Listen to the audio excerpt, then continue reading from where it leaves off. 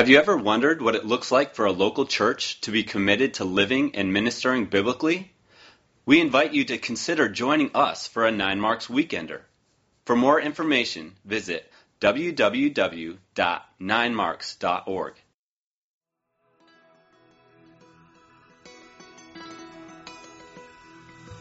Hi, I'm Ryan Townsend, Executive Director of 9 Marks.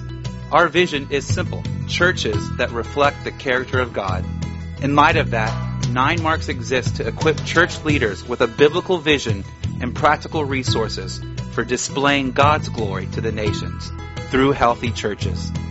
To that end, we pray that this 9 Marks audio message will benefit both you and your local church. Listen, learn, and join the conversation.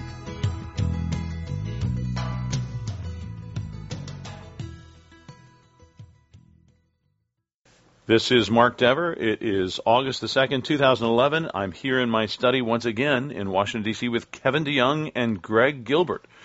Kevin DeYoung and Greg Gilbert have written a new book, What is the Mission of the Church?, in which they investigate what the Bible teaches about what the church is sent into the world to do.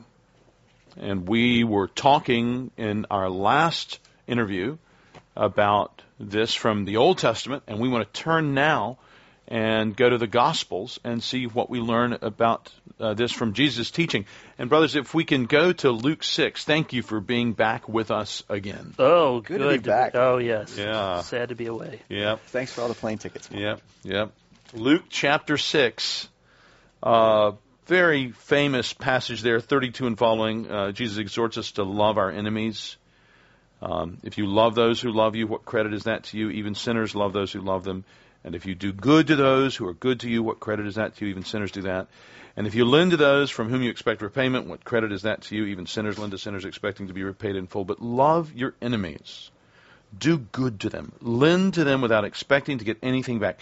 Then your reward will be great, and you will be sons of the Most High, because He is kind to the ungrateful and wicked. Be merciful, just as your Father is merciful. What do we learn about the mission of the church from that teaching? Well, I would back up and first say, we see very clearly in so many passages that, one of the fruit of being a Christian is that you love your enemies, that you forgive, that you're generous. So we see what sort of people we are to be transformed by the Spirit of God who believe in Christ. Now, what does this mean for the mission of the church? I find Galatians 6:10 to be a helpful sort of category for a passage like this, where Paul tells the church there to do good to all people as you have opportunity, especially to the household of faith. And we see a few things in that passage which make sense of these sort of passages when we talk about the mission of the church. I just want to be clear, I'm understanding you, Kevin. Yeah. We'll turn to Paul's letters in a minute, but you're saying that we're not going to understand the gospel well without the epistles. I would say that's true, yes.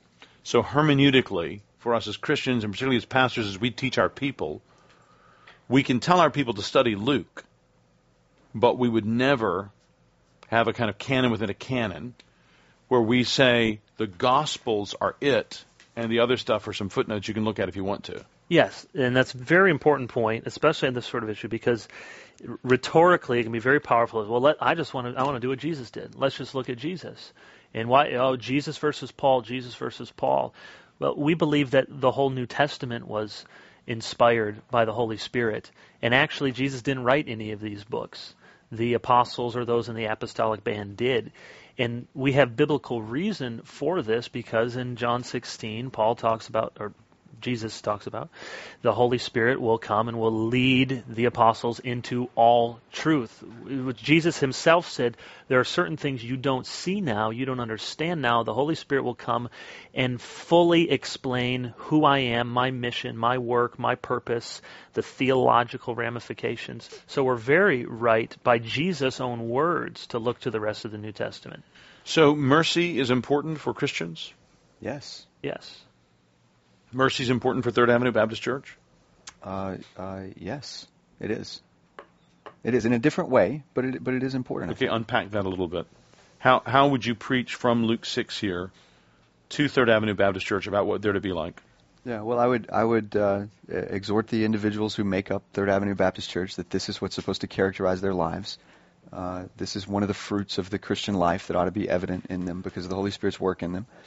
It would be a different discussion when we're talking about the budget of Third Avenue Baptist Church, because I believe that church has a specific golden mission that the Lord has given us, and we want everything to be in service to that mission. So when we do mercy ministries, those as a church, budgeted, time, energy, all the rest, those mercy ministries are in service to that golden mission that the Lord has given us. Maybe this is... Let me just be clear. For those who are just joining, Third Avenue Baptist Church is the church in Louisville where Greg is the pastor. Right. Kevin DeYoung is the pastor of the University Reformed Church in East Lansing, Michigan. Maybe this is a helpful distinction, and maybe I'm going ahead to where you already wanted to go. We haven't actually said what we think the mission of the church is. And is it in just loving your enemies? No, I would say the Great Commission gives a good summary, or if you want 2 words, make disciples, but there's a longer way. You say very clearly on your book what it isn't. In your book, page 55, you say it is simply was not Jesus' driving ambition to heal the sick and meet the needs of the poor as much as he cared for them. Yes. So here's one of the ways you can maybe put a fine distinction on it. Is the mission of the church to serve those in the world as disciples of Christ, or is our mission to make disciples of others as we serve them, as servants? Now you're going to say, well, is that a distinction without a difference? I don't think it is.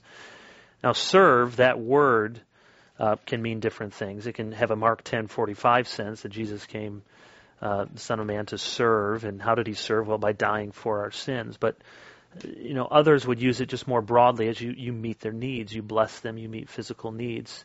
And so often you hear, well, that's what we do. We have a blessing strategy. We serve others, and we do it in the name of Jesus Christ. I would say, no, we get that a little bit backwards. Our mission as a church is to make disciples.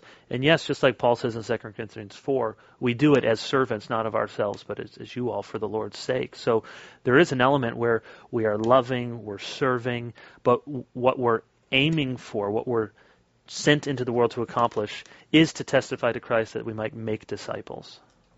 Well, and the question has to be, well, how do you, one of the questions is, how do you distinguish between the various commands in Scripture? And just to ding your question asking here just a little bit, you've kind of jumped into the middle of one particular book and said, well, what about this verse, which is fine, but in the book we talk about how all of these gospel narratives drive forward to a particular command that the Lord gives just before he ascends into heaven. And it's important to see where these various commands fall in the narrative structure of the books in order to see how you piece them all together. So, for example, when we actually have Jesus sending out his disciples in Mark 6, and he says, he calls the 12 to him, sends about 2 by 2, giving them authority over evil spirits. These words and instructions, this is Mark 6:8. Take nothing for the journey except a staff, no bread, no bag, no money in your belts. Wear sandals, but not an extra tunic. Whenever you enter a house, stay there until you leave that town. And if any place will not welcome you or listen to you, shake the dust off your feet when you leave as a testimony against them. They went out and preached that people should repent. They drove out many demons and anointed many sick people with oil and healed them. Mm-hmm. And then you have the account of John the Baptist beheading, and then you have Jesus feeding the 5,000. Verse 39, Jesus directed them to have all the people sit down in groups on the green grass, so they sat down in groups of hundreds and fifties, taking the 5 loaves and the 2 fishes, and looking up to heaven, he gave thanks and broke the loaves. Then he gave them to his disciples to set before the people. He also divided the 2 fish among them all. They ate and were all satisfied. The number of men who had eaten was 5,000. Right. If I can I'll try to keep it brief, a minute or something on Mark, because I've been preaching through Mark. And you see very clearly there's 3 things that his ministry is marked by 3 things: teaching, healing, and casting out demons. And when he sends out... Well, and feeding, it looks like. Yeah, and, I would put that as part of one of the miracles there, in caring for people, physical needs. So he's doing those 3 things, and what happens then is, so we say, well, preaching, casting out demons, or meeting physical needs, we sort of flatten it and say, well, there's the mission of the church. Well, we need to be doing those things, but we need to understand how they relate to each other, like in Mark's gospel. So in chapter 1, this is his first day, public ministry in Capernaum, and then once the sun goes down, the Sabbath is over, he's healing all these people into the wee hours of the morning, and then they wake up and he's gone and he's praying, and Peter looks for him. Everyone's looking for you. Come on, you can heal these people. And Jesus says, let us go on to the next town so that I may preach there also, for that is why I came out. And there are several other passages like that which state... This Mark 6 is one of those. Yeah. Because they had done all those miracles, and then in Mark 6:30, the apostles gathered around Jesus, reported him all they had done. Then because so many people were coming and going, they didn't even have a chance to eat. And he said to them, come with me by yourselves to a quiet place and get some rest. So they went by a boat. Many saw them leaving, recognized them, ran on foot from all the towns where they were ahead of them.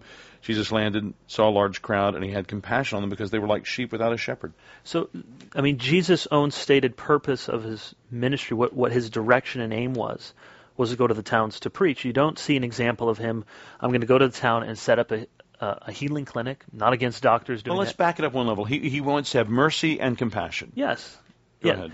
Yes, he sees people in need, and this is where we go back to how Tim's book is helpful, Tim Keller, that if we have the heart of Jesus... This is Tim Keller's book, Generous Justice. Yes, we too, when we see physical human need, ought to be moved with compassion. We see the Lord was moved with compassion.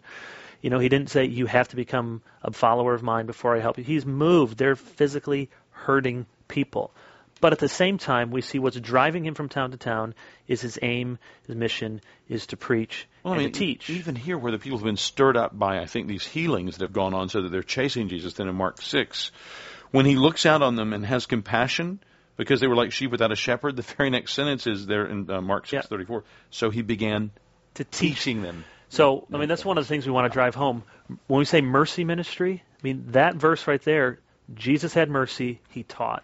If you teach your people, you're engaged in mercy ministry. Yeah. That's not what we mean by the term, but biblically, teaching is part of having mercy on people. And there are times when Jesus will leave a town that he's healing in before everyone in the town is healed, because he wants to go to another town in order to preach.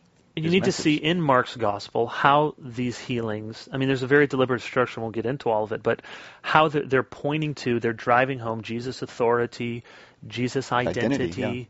Yeah, so even you take the two blind men that he heals, and they're pointing to, I think, spiritual blindness, the way Mark puts them there. You're not suggesting Jesus' physical compassion is not a model for us. No, not suggesting that. I think it is. It is a model for us. We need to understand it in the larger purpose and way in which his ministry moved forward. It's miraculous, which should give us pause and understand that Jesus is something different from us. We can't feed 5,000 people with 5 loaves and 2 fishes. Yeah, and certainly when he sent his disciples out, that was a special thing that was going on. But he does also have his teaching, most famously the parable of the Good Samaritan in Luke 10. Right. Where there's not a miracle per se. Right. No. But, and he even instructs the lawyer, the questioner at the end, the expert in the law, go and do likewise. Yeah, he wants his followers to live like this, and it's really instructive, I think, anytime you're looking at one of these parables, to see how the questioner tees up Jesus' answer. Mm-hmm. So in Luke 10, for instance, and I think the theme that you see running through all of those, the tee up questions and then Jesus' answers, is that Jesus is going after particular idolatries in those people's hearts. In Luke 10, in particular. It looks to me like the questioner's particular idolatry is that he's a little bit of a sophist, and he's using that in the service of his selfishness. Because the question that tees it up is, what do I need to do to inherit eternal life? Jesus says you need to love your neighbor. And his sort of sophist answer back to Jesus is, well, who is my neighbor? And that's not a sincere question, because there's a phrase in the middle that says he's seeking to justify himself with that question. So Jesus is going after a particular idolatry in that man and saying your selfishness needs to be replaced by this extravagant kind of generosity that you see in this story.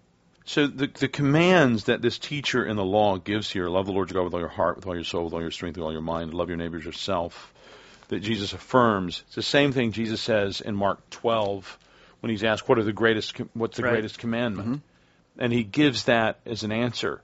So are the great commandments more important than the Great Commission? Well, we wouldn't want to put that kind of disjunctive between the two, but I think But haven't you kind of done that by Greg saying it's all pointing to that Great Commission? Well, I think they function differently. I think it is telling that when Jesus said, all authority in heaven and on earth has been given to me, go therefore and love your neighbor. Wasn't go into the world now and love people. Obviously, we are in the world and we must love people. But what he's kicking them out the door to do is to make disciples. So that's where I don't think it's helpful if people say, well, my mission is, the two great commandments, love God and love our neighbor. I don't think that's how we understand the word mission. It's also useful, again, to consider the narrative as it's flowing. By the end of the books, what you're seeing is of the Gospels and the beginning of Acts, you're seeing the launching of the church. And Jesus is there giving the marching orders to the church as it's about to be constituted by the Holy Spirit at Pentecost. Earlier in the book, Jesus is talking about the way his followers ought to be living, and he says that the two greatest commandments for you who would follow me are love God, love your neighbor. Neither of which is particularly uniquely Christian, by the way. I mean, those are commands that come down to anyone who is a human being. What human being on the planet is not under the command to love the Lord your God and to love your neighbor? Well, none. We're all under that. Whereas the command in Matthew 28 is unique. It's very uniquely Christian. Yeah, you guys write in your new book on page 112, if it's true that the blessings of the kingdom are finally enjoyed only by those who have come to the king in repentance and faith, then it makes perfect sense for the king to give his people as their ongoing commission to command to herald that fact. Mm-hmm. And as we've already noted, that is, of course, exactly what Jesus does. He commands his followers in his last words on earth before his ascension to tell the nations how the blessings of the kingdom can be theirs, and his followers do that. The story of the book of Acts rings with the refrain, and the word of God increased. Mm-hmm. That is what the early Christians took to be their mission. Wow, that's really good. Was that a Greg section? I think. I don't remember. Yeah. You take it as very important that Jesus, being sent by his heavenly Father, is prior to his sending us. Mm-hmm. You say on page 53 that it is more central. Yeah. What do you mean by that? Well, to understand that the mission, the Missio Dei, the mission of God is the sending of his Son. But that's not the mission of the church. No, right. So you don't like the way Chris Wright puts it, the mission of God is the mission of the church. I don't like. That's not useful. No, I don't either. Yeah. Not the way he unpacks it. Okay. But it is important to understand. Why does it seem so intuitively true that the mission of God would be the mission of the church? Because it's a nice turn of phrase. Yeah, it is. But what God can do may be different than what we can do. Or if his role in sending his Son to save and reconcile us, or to, in the most cosmic sense, recreate this a new cosmos. Oh. I think the mistake, and we certainly have a lot of respect for Chris Wright and the work that he's done, but I would see one of our disagreements with his book is an understanding that whatever God is doing, then that is what we're supposed to do. When I think you see in Acts, in particular, that our role is more uniquely to testify to the mission, testify to what God has done. So if you want to put it, the church's mission is maybe to testify to the mission of God and what he's doing. But to say that the mission of God is our mission, I think is a confusion of categories. Because God's doing all sorts of things in the world, and yet when you look at Acts, what do you see the church doing? You see every single chapter the Word of God increasing, going forward. They're bearing witness. I think that way of thinking about things, mission of God's mission of the church, makes intuitive sense because there is a strong theme in the Bible that what we see in God's character we are to emulate. Be holy as I'm holy. That's right, and so it makes perfect sense that kind of is the flow of the water of our hearts. But you also have to stop, as Kevin was just saying, and ask some more particular questions. Well, just because God says He's going to do something, does that mean I am to do it also? Well, not always. Mm-hmm. The slaying of the wicked at the end of time comes to mind. We should not be about that work right now. Yeah. But clearly there are things that we are, as you say, to be about. Yeah, so in Philippians 2, when Paul says, have the same attitude in you that is in Christ Jesus, John Stott uses that then along with John 20:31 to say that Jesus came to serve. That was his mission, and therefore he makes the point, shouldn't that be our mission then as well as his people? Right. I think then you have to define what it means by serving and in what ways Jesus did serve. You go back to Mark 10:45, the Son of Man came to serve and give his life as a ransom for many. So you have that. And I think you're seeing a good pushback now. Sorry, John 20:21.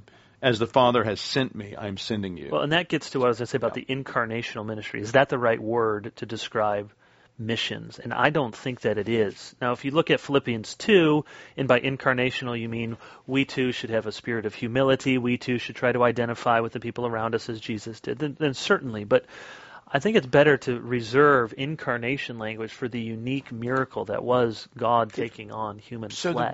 But when he says that he is sending us as he has been sent. Well, the way people often talk about that is that the analogy that's being drawn there is that what Jesus was sent to do, we are sent to do.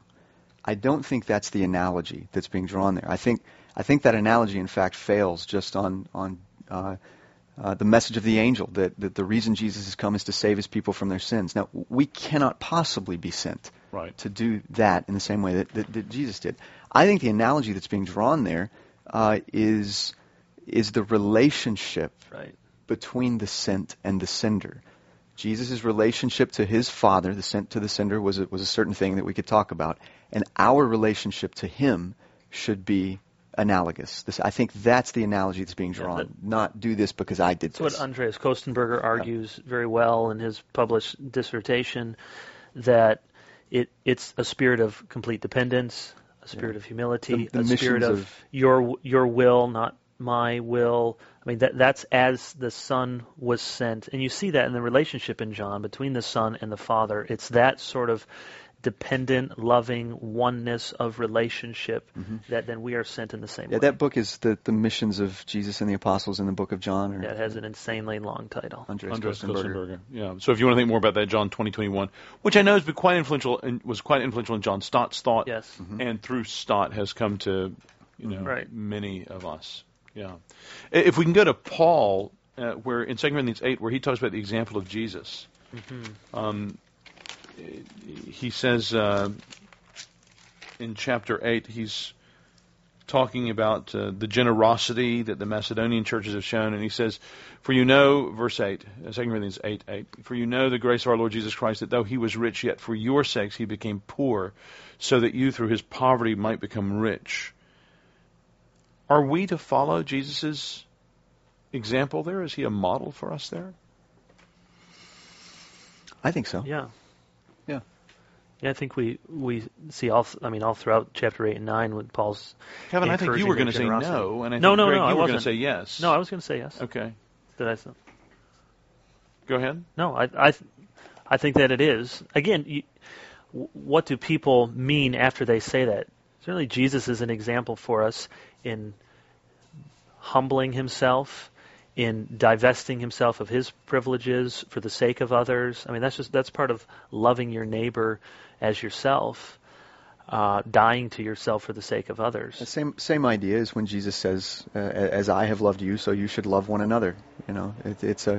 As I have been generous with you, so you should be generous with I mean, I think Christians should lower their standard of living for the sake of the cause of the gospel and for the sake of their brothers and sisters in Christ. I think we need a strong exhortation to be more generous. And is that what you find in this book? What is the gospel? What is the mission of the church? Yeah, in certain places, sure you do. Yeah.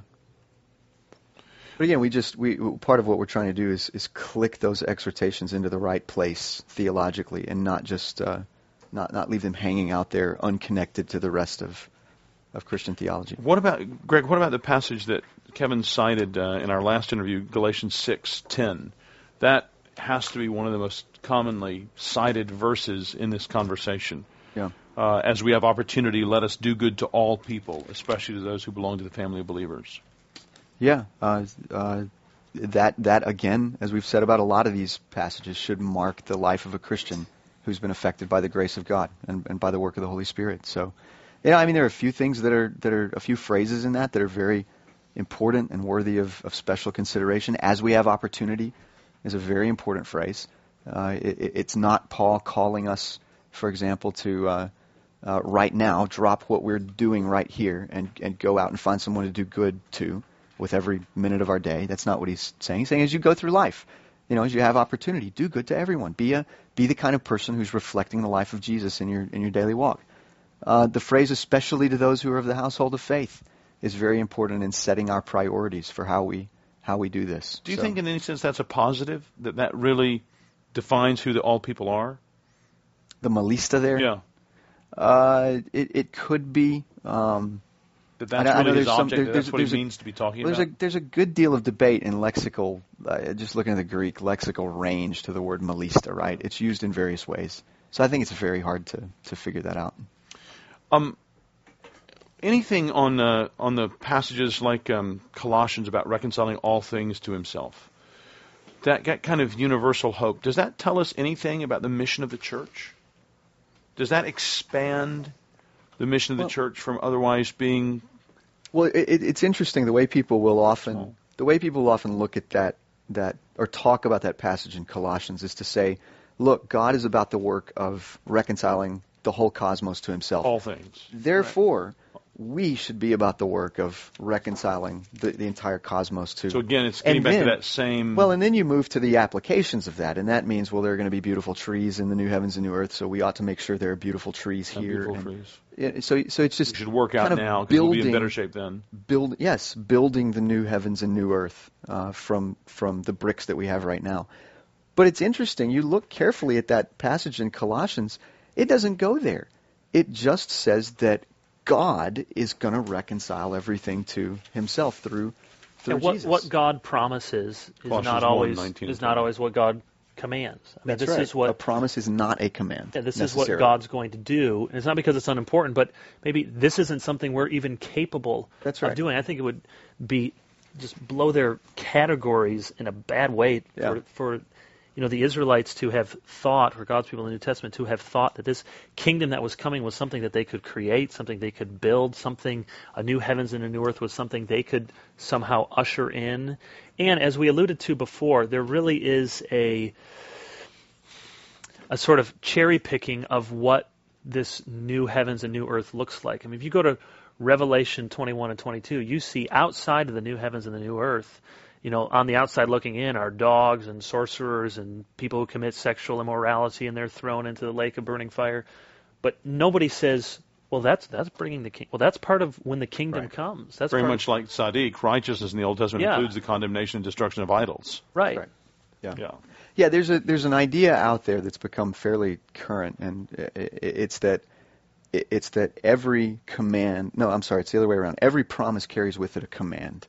And one of the things that we argue against in the book is that that's just not the case.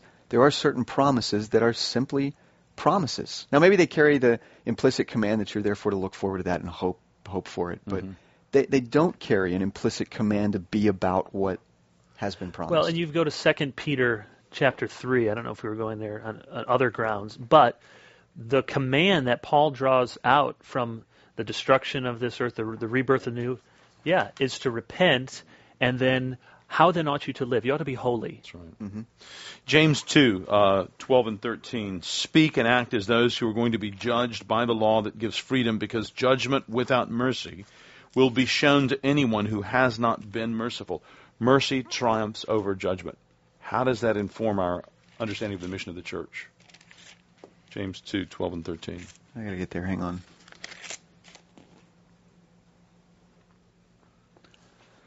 Well, again, does it speak to the mission of the church, not in the way we're understanding going into the world, what we're to accomplish? Here's how it would speak to it, though. When we make disciples, this is part of what we're telling disciples, what they have to be like.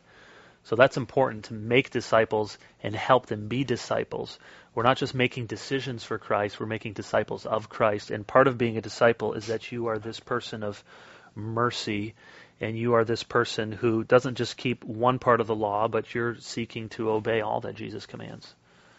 Now, our fundamentalist and dispensationalist friends say that we have all gone wrong by accepting George Eldon Ladd's already and not yet inaugurated eschatology. That's where all of our confusion is coming from.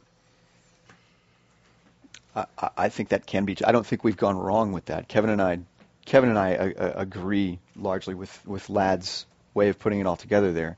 But I do think that understanding of the kingdom has led to a good deal of confusion. I think it's right, but I think when people sort of mess it up and don't understand it well, it's led to a lot of confusion. So would you say that there definitely is confusion because of that already and not yet language? Or you're saying, no, that's actually helpful language to reduce the confusion?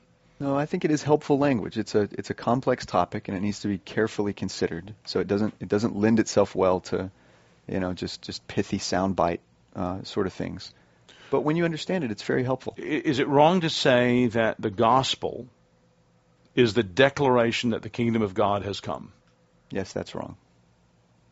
Because you would want to add what, Greg? What Jesus adds. Yeah. Therefore, repent and believe. So without a call to repent and believe, you don't have a gospel. All you have is a declaration that something horrific is about to happen to you. The coming of the kingdom of God is not good news to those of us who are rebels against the king. Right. It's only good news when it's followed up by the declaration that king is willing to give mercy if you repent and believe. Okay, is it wrong to say that the message of forgiveness of sins through the death and resurrection of Jesus is a reduction of the true gospel? That's false too, I think. Do we want to say that that's too small? No. There are other things we can say about the story, but that's not a reduction or too small or too narrow. Yeah, the Gospels and Acts and the epistles talk about the gospel, evangelion, in those terms all the time. Is anyone a Christian simply because he or she is living a kingdom life? No. No, unless you understand.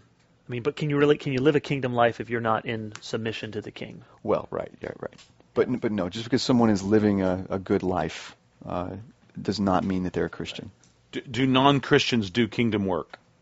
No, I don't think so. So non-Christians like Gandhi wasn't doing kingdom work. Well, I don't think a non-Christian can do kingdom work, because kingdom work is work that's done in the service of and in the name of the king. If you're not doing that, then you're not doing kingdom. You may be doing good work. Lots of people are doing wonderful, good things. And do those good works extend the kingdom of God? I don't think so. That's strange language anyway, extending the kingdom of God. Even kingdom work, which, is in all of our vocabularies probably, is sort of hard to get your mind around. The kingdom is this heavenly realm breaking in here on earth, but do we expand it? Do we increase it? Do we build it? Well, it's God's rule. No. Yeah, Ladd has this long quote where he says that the kingdom doesn't grow, it doesn't expand, it's not built, we're not doing it. So the kingdom, and I talk about this in the book, the analogy of the sun. Yeah, it's a great image. The sun can break through the clouds, the sun can burn, warmer or hotter. You can pray that the sun would, come out today and the storms would pass over, but the sun doesn't depend on us. We're not making the sun come up. We're not changing the sun. We're not acting on the sun. The sun isn't increasing or growing. And you science majors, maybe it is. But so are Christians called to build God's kingdom? No. No, I would not use that language. That's not how the New Testament talks about it. We quote a long paragraph from Ladd, where he does a survey of all the verbs that appear along with the noun kingdom. What does it do, and what can you do to it? And, you've got... Are Christians called to establish God's kingdom? Yeah, just to grab a few. The kingdom can draw near to men. It can come, to usher it in. No, that's They're God, called to that's receive Jesus. it, to enter Are we called to build for the kingdom? Not in the Bible. Okay, so none of the language that's popular today, you're saying, is allowed by Scripture. The Scripture doesn't use it, and I think So what are we called to do about the kingdom? Receive it. Receive it and proclaim it. You herald the kingdom. The way I talk about it is we are not agents of the kingdom. I think that's a bad phrase. You're not an agent of the kingdom. You are a herald of the kingdom. Look at this. Receive it, inherit it, possess it. Pray for its coming. You can reject it. You can refuse it. You can enter it. You cannot destroy it. You look for it. You pray for its coming, but you don't bring it. You don't build it. You can do things for the sake of it, but you don't act upon it. So throughout the whole Bible, we see this theme that we are alienated from God, and salvation only comes by a mediator. And so the question is, how can we be united to this King who is also the mediator? That's right. Who suffered and died for us and That's rose. Right. Well, the prior question to that even is, how can you be reconciled to this God whom you've offended? And the answer is through this King and mediator. If we can switch gears a little bit, in your last part of your book, you get to some pretty practical stuff. And maybe the most contentious stuff in the book. One of you, I'm guessing it's Kevin, says that history teaches us. I love it when people say history teaches us something. Yeah. History teaches us that the whole thing. It speaks univocally. History teaches us that people who sacrifice liberty for equality end up with neither. Patrick Henry, what did you mean by that? Where was that? Did I say Page that? 191. Yes. History teaches us that people who sacrifice liberty for equality end up with neither. Are you running for Congress? Yes. And then I had a reference to a K Street down there, so perhaps I am. History teaches people who sacrifice liberty for equality end up with neither. I think the idea is, we have these competing ideals, and very much in the American ethos, liberty and equality. And if you say you're going to give up liberty, in particular here I'm talking about how economics function and how social justice works. But did you guys both think it was a good idea to get into economics in this book? Oh, yeah. Go ahead. Maybe we should have done less than we did. No, just to defend both of us here. These are the kinds of questions that come up, and so what we're trying to do is not lay out an economic system in the book, but just give some principles. And you've got one. Yeah, you're diving into the middle of a thing here. That's not a topic. Well, here very simply, if you're in the world and you want equality, you're going to give up liberty for it. Who's going to enforce the equality? Who's going to decide what is fair? Who's going to be wise enough to mete it out? Who's going to be benevolent enough? What angels has God sent us to do this? In the form of kings, perhaps? Said Thomas Jefferson? Yes.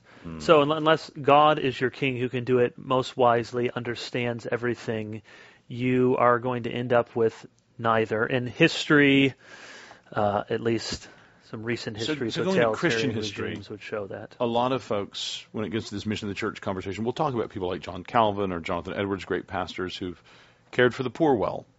What are we to think about their examples? Follow their examples, but also realize that, you have a sort of Christendom understanding, or at least in Geneva or Northampton, where everyone in the town is going to be a baptized member of this church. So when you talk about caring for the needs of the whole city, there isn't a distinction between church and city like we would have today.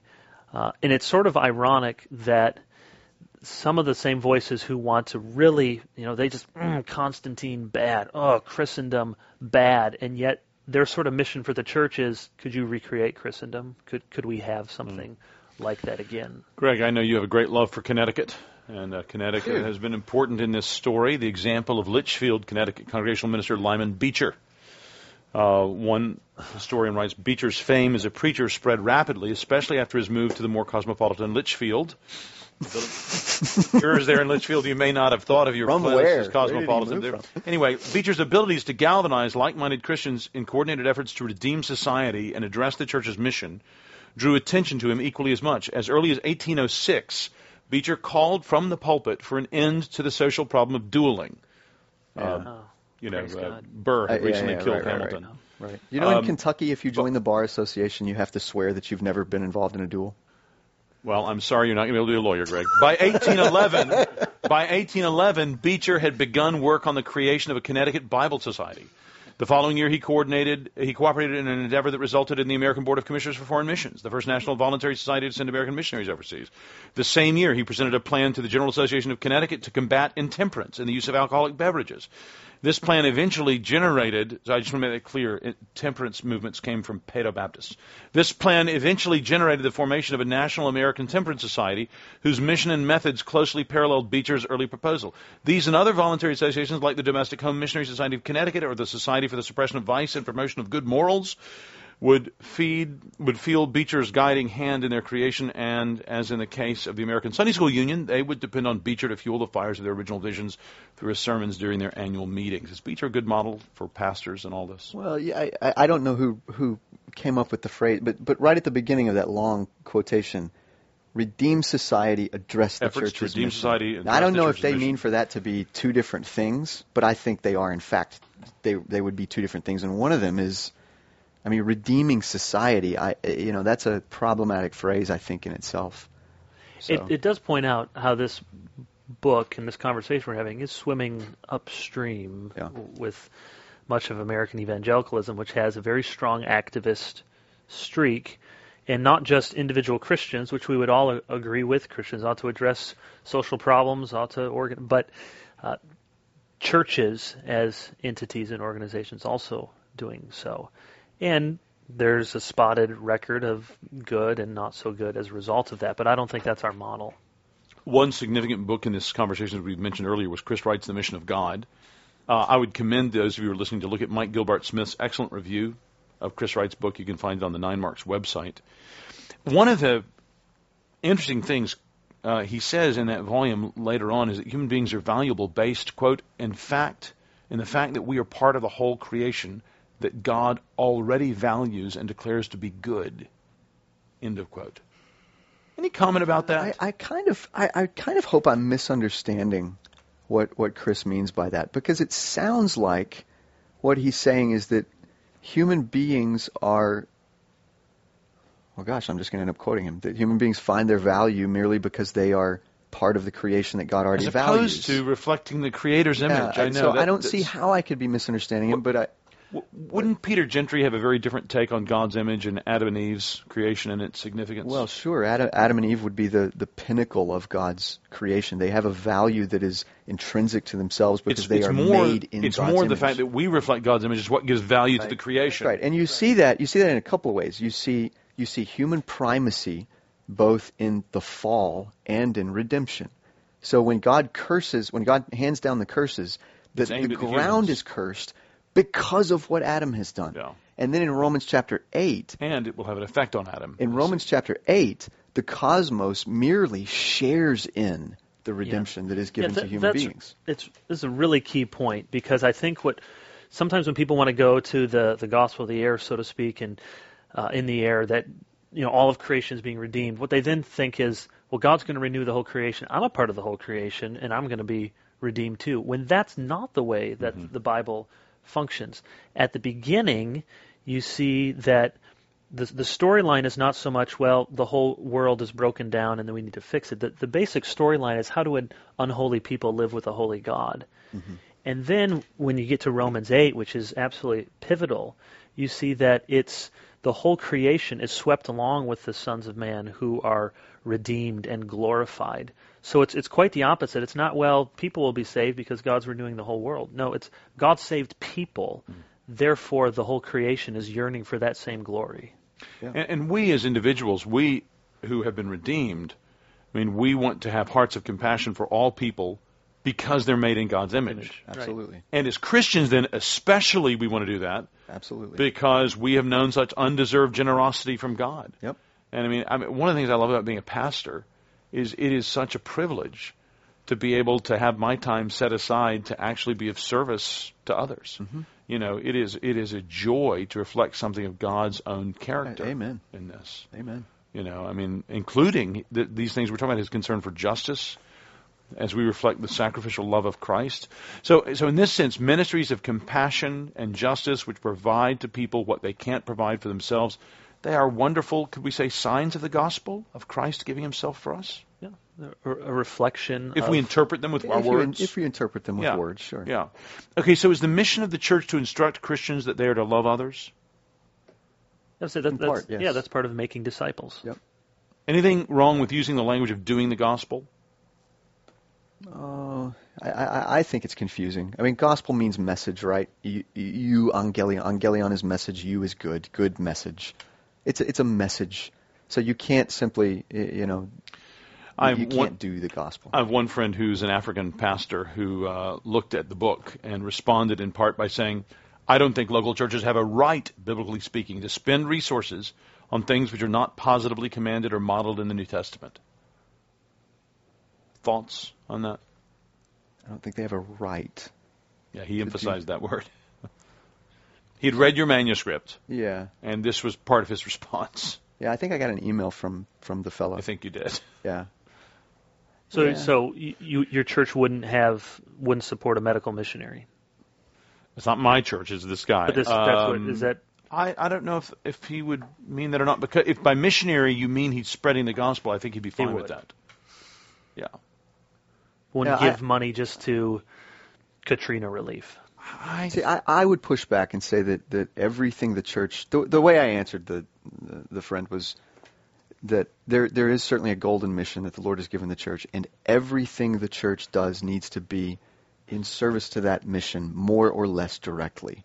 The less direct that support of that golden mission gets, the more you shy away from it, and the more bias there is against doing it. But it doesn't mean you never end up doing those things. But everything the church does has to be in service to that golden mission. So you just blasted the regular principle out of the water. I mean, so you can really do whatever you want. I don't think so. Well, you certainly don't have to have positive warrant in Scripture to do it. From the way you just answered. Well, I mean, if you get into those, budget different than your worship service. You've got an element, and you have the regulative principle. You have an element, and you have forms of that element. If you want to get into that kind of language. And the element kind of you're exhorting pastors here is the mission. And the mission is? The mission is proclaim the gospel and make disciples. But there are various ways of doing that. And so preach the gospel. Yes. Display the gospel. Yes. Model the gospel. Yes. Express the gospel. Yes. Or John Dixon says, proclaim and promote. Mm-hmm. But I mean that means that as pastors we have a great deal of liberty about how that's done, because it's not just if we're going to use all those verbs, then it is certainly not just a verbal proclamation. Well, when you say a great deal of liberty, I think a lot of people are going to hear that and think you have absolute liberty, that you're free to do pretty much anything. I don't think that's the case. I think you have, like I said, I think you have a golden mission. Everything needs to be in service of that. Things that are directly in service to that mission should be your first looks, so to speak, as you're budgeting time and resources. Would you agree that in obedience to that call to preach the good news, that call particularly, that in obedience to that, Christian congregations have both the liberty and the responsibility to prudently take initiatives in our community as opportunities arise, Galatians 6:10, perhaps collectively in the name of the local congregation, just as certainly as individuals do? I wouldn't quite put it like that, no. Kevin? If you have the Galatians 6:10 as you have opportunity, I mean, think about if your church is, in the Katrina flood zone, sure, and everyone's wiped away. The opportunity has arisen. Yeah, it has arisen, and can we use your church? Can we, have people come in here and spend the night and give food? And I hope every pastor and congregation would say, absolutely, we'll mobilize our people. We'll do whatever we can. Now, hopefully your people are having conversations and they're trying to bear witness to Christ. But that'd be an opportunity. It's right there. I think you're unfaithful if you just aren't dealing with the things that are around you. I agree with that. We just have a few minutes left. Just some quick definitions that might be helpful for guys to understand. Sphere sovereignty. We don't talk about it in the book. It comes from Abraham Kuyper's thinking that there's certain areas in which you have, or there's certain sovereignty in the area of education or in the area of law or medicine, and I think it's okay, but in general, each institution should stay within its sphere of competence. And is that what you guys are advocating? We don't really get into it. I think so. Moral proximity? Yeah, I think that's a helpful term, which basically means that the same moral obligation, in particular thinking about the poor or the needy, depends on a number of different factors.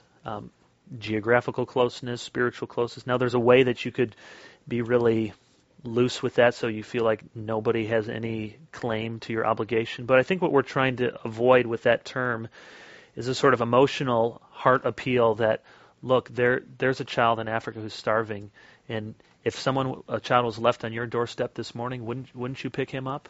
Yeah. Well, or if your child was drowning in a pool, wouldn't you save him? Well, there's a moral proximity. There's an obligation that's ethically greater given different circumstances. It's a way of trying to think carefully about the as you have opportunity phrase. Well, it's a small world. We have opportunity. You see World Vision commercials people on television. Just flatten it so that every need has the same moral obligation. If you wouldn't let your own child drown, how could you let another child starve half a world away? Two kingdoms. Two kingdoms.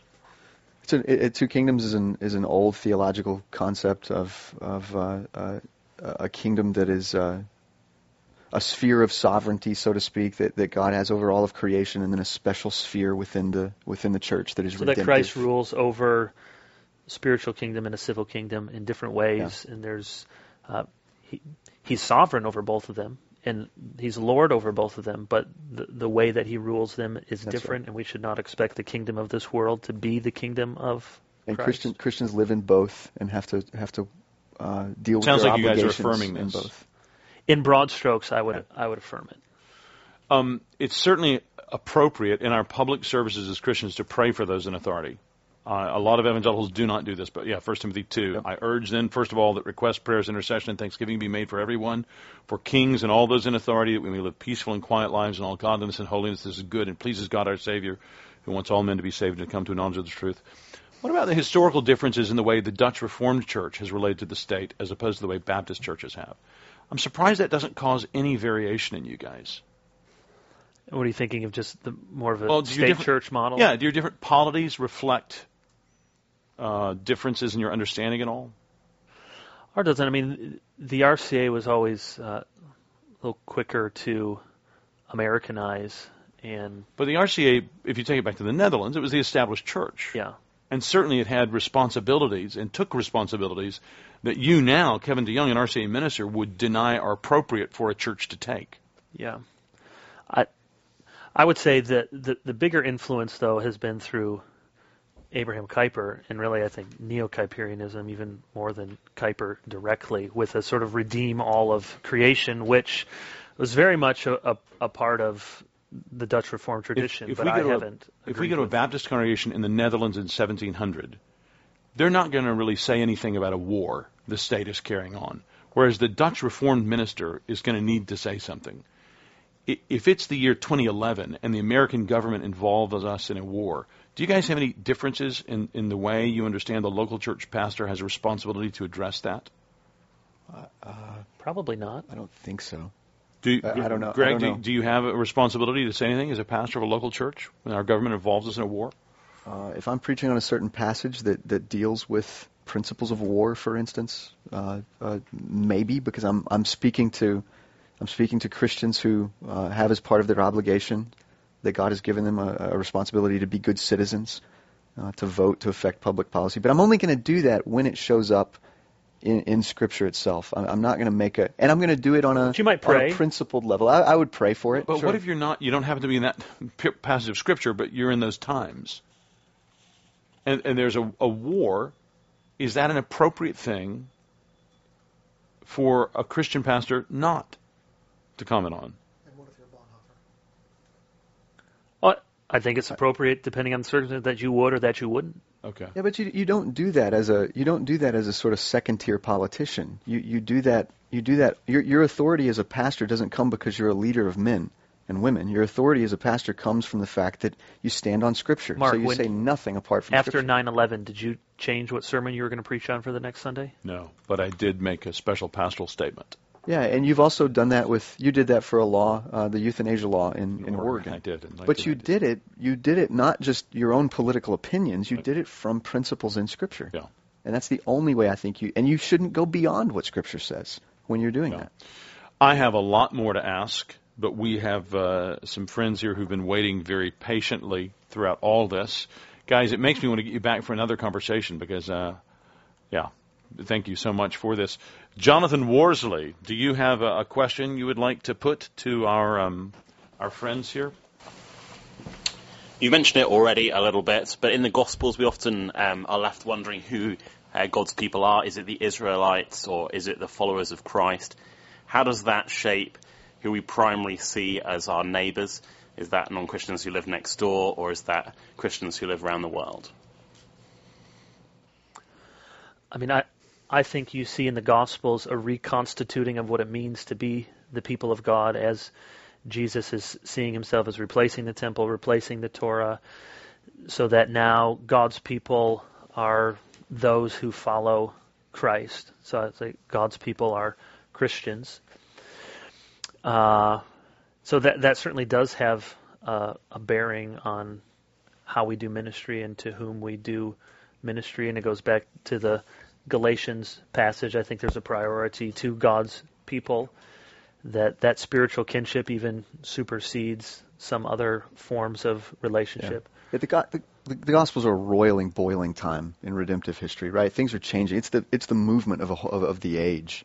And so you really don't get to the point where you can kind of take a snapshot of it until after Pentecost, I think. Okay, this is where we are for the next 3,000 years. Right. But we should also add the Luke 10, the Good Samaritan, that when the man asks Jesus, who is my neighbor, he's much more interested in saying, what does it mean for you to be a neighbor?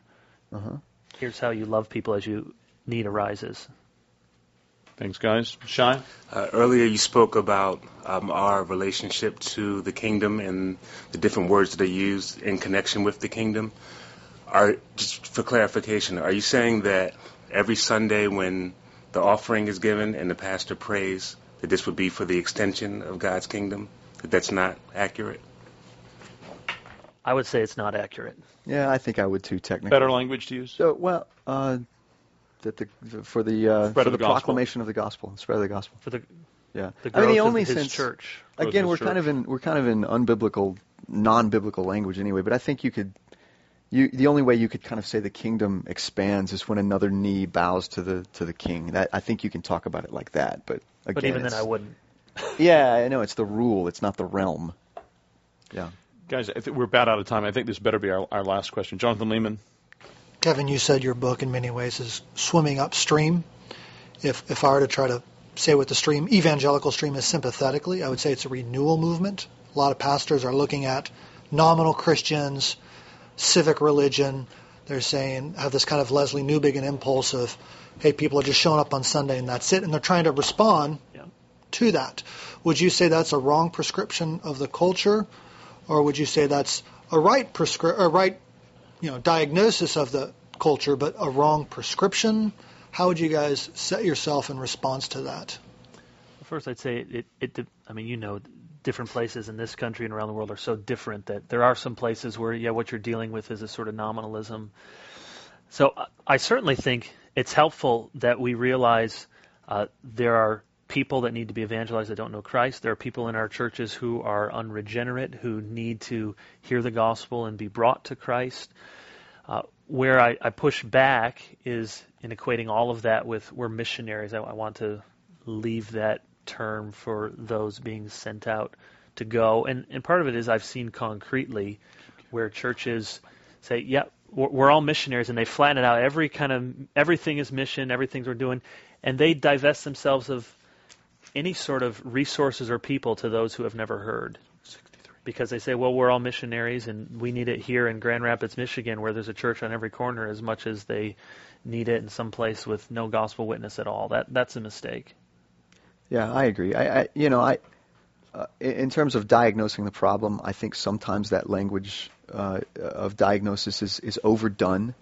So I think maybe the problem in the past hasn't been as bad as sometimes the rhetoric makes it out to be. I think Christians have been for a long time people of compassion and good hearts. So I think that's overdone sometimes. You do a good job with that, and why we love the church at one point, Kevin.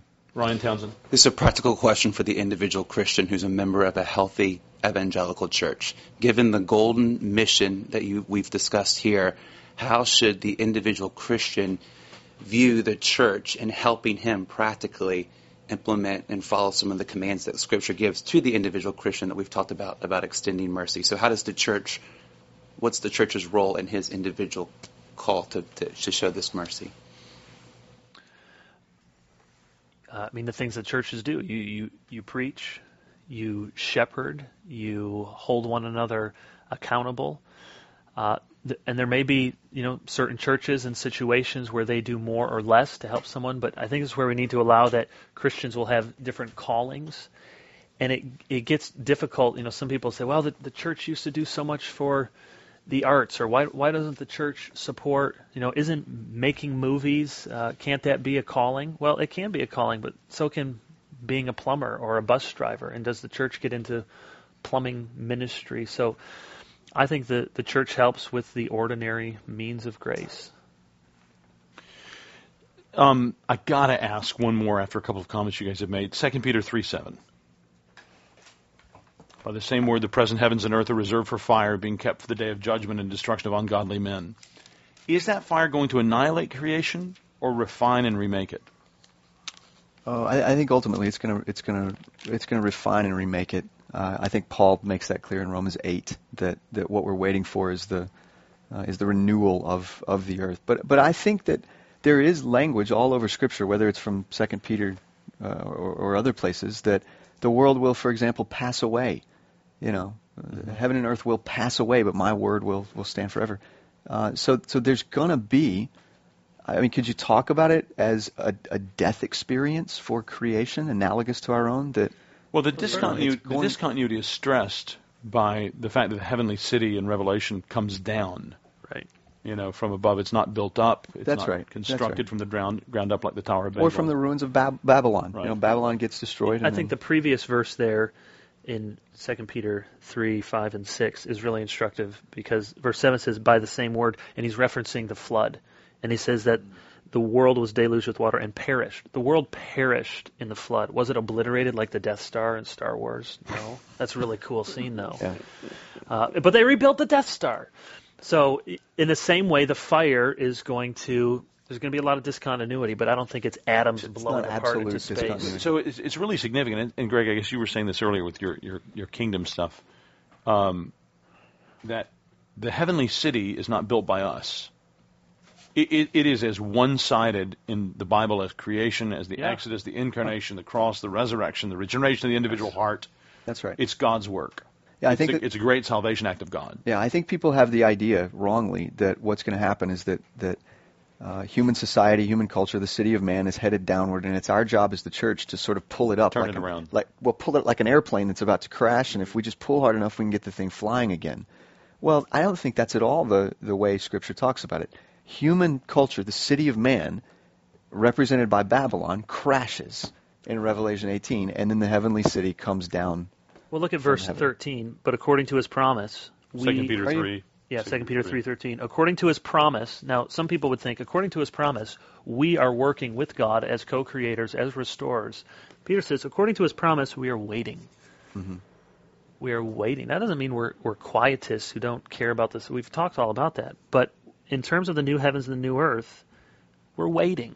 That's right. Our role is God promised, we wait for it. And that, by the way, that idea of waiting shows up every single time the phrase new heavens and new earth is used in the Bible. Mm.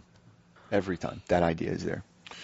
One author has written, we notice right away how drastically different this is from all those would-be Christian scenarios in which the end of the story is the Christian going off to heaven as a soul, naked and unadorned, to meet its maker in fear and trembling. As in Philippians 3, it is not we who go to heaven, it is heaven that comes to earth. Indeed, it is the church itself, the heavenly Jerusalem, that comes down to earth. This is the ultimate rejection of all types of Gnosticism, of every worldview that sees the final goal as the separation of the world from God, and of the physical from the spiritual, of earth from heaven. It is the final answer to the Lord's Prayer that God's kingdom will come and His will be done on earth as it is in heaven. It is what Paul is talking about in Ephesians 1:10, that God's design and promise was to sum up all things in Christ, things both in heaven and on earth. It is the final fulfillment in richly symbolic imagery of the promise of Genesis 1, that the creation of male and female would together reflect God's image of the world. And it is the final accomplishment of God's great design to defeat and abolish death forever, which can only mean the rescue of creation from its present plight of decay. Heaven and earth, it seems, are not, after all, poles apart, needing to be separated forever when all the children of heaven have been rescued from this wicked earth. Yeah, well, to most of that, amen and praise God. I mean, I think he's got the little phrase in there, it's not that we go to heaven. Well, in fact, we do go to heaven. That's just not the last thing that happens. And Paul talks in 2 Corinthians 5 about being away from the body. Yeah, away from the tent of the body. So, yes, that is the final consummation. We need to be reminded of it. Yeah. But when you do a funeral, you say, she's in heaven. Yeah. She went to heaven. And that's right. Yeah. And, I mean, and he doesn't exactly, whoever you're reading from there doesn't exactly say it, but the transition to eternity is... Mark will not tell us. He won't give us the book. It's not going to be a smooth transition to eternity. It will be a bumpy, discontinuous transition to eternity. For the cosmos. Once you die, it's pretty smooth. Though you have to go through death. That's not smooth. I mean, once you... Yeah. Well, gentlemen, we could keep this conversation going forever, but you have been very patient. Thank you so much for giving us your time. Pray the Lord bless the ministry of this book, and pray that churches be about the mission that we've been given in God's Word. Amen. Thanks, Mark. Thank you, guys.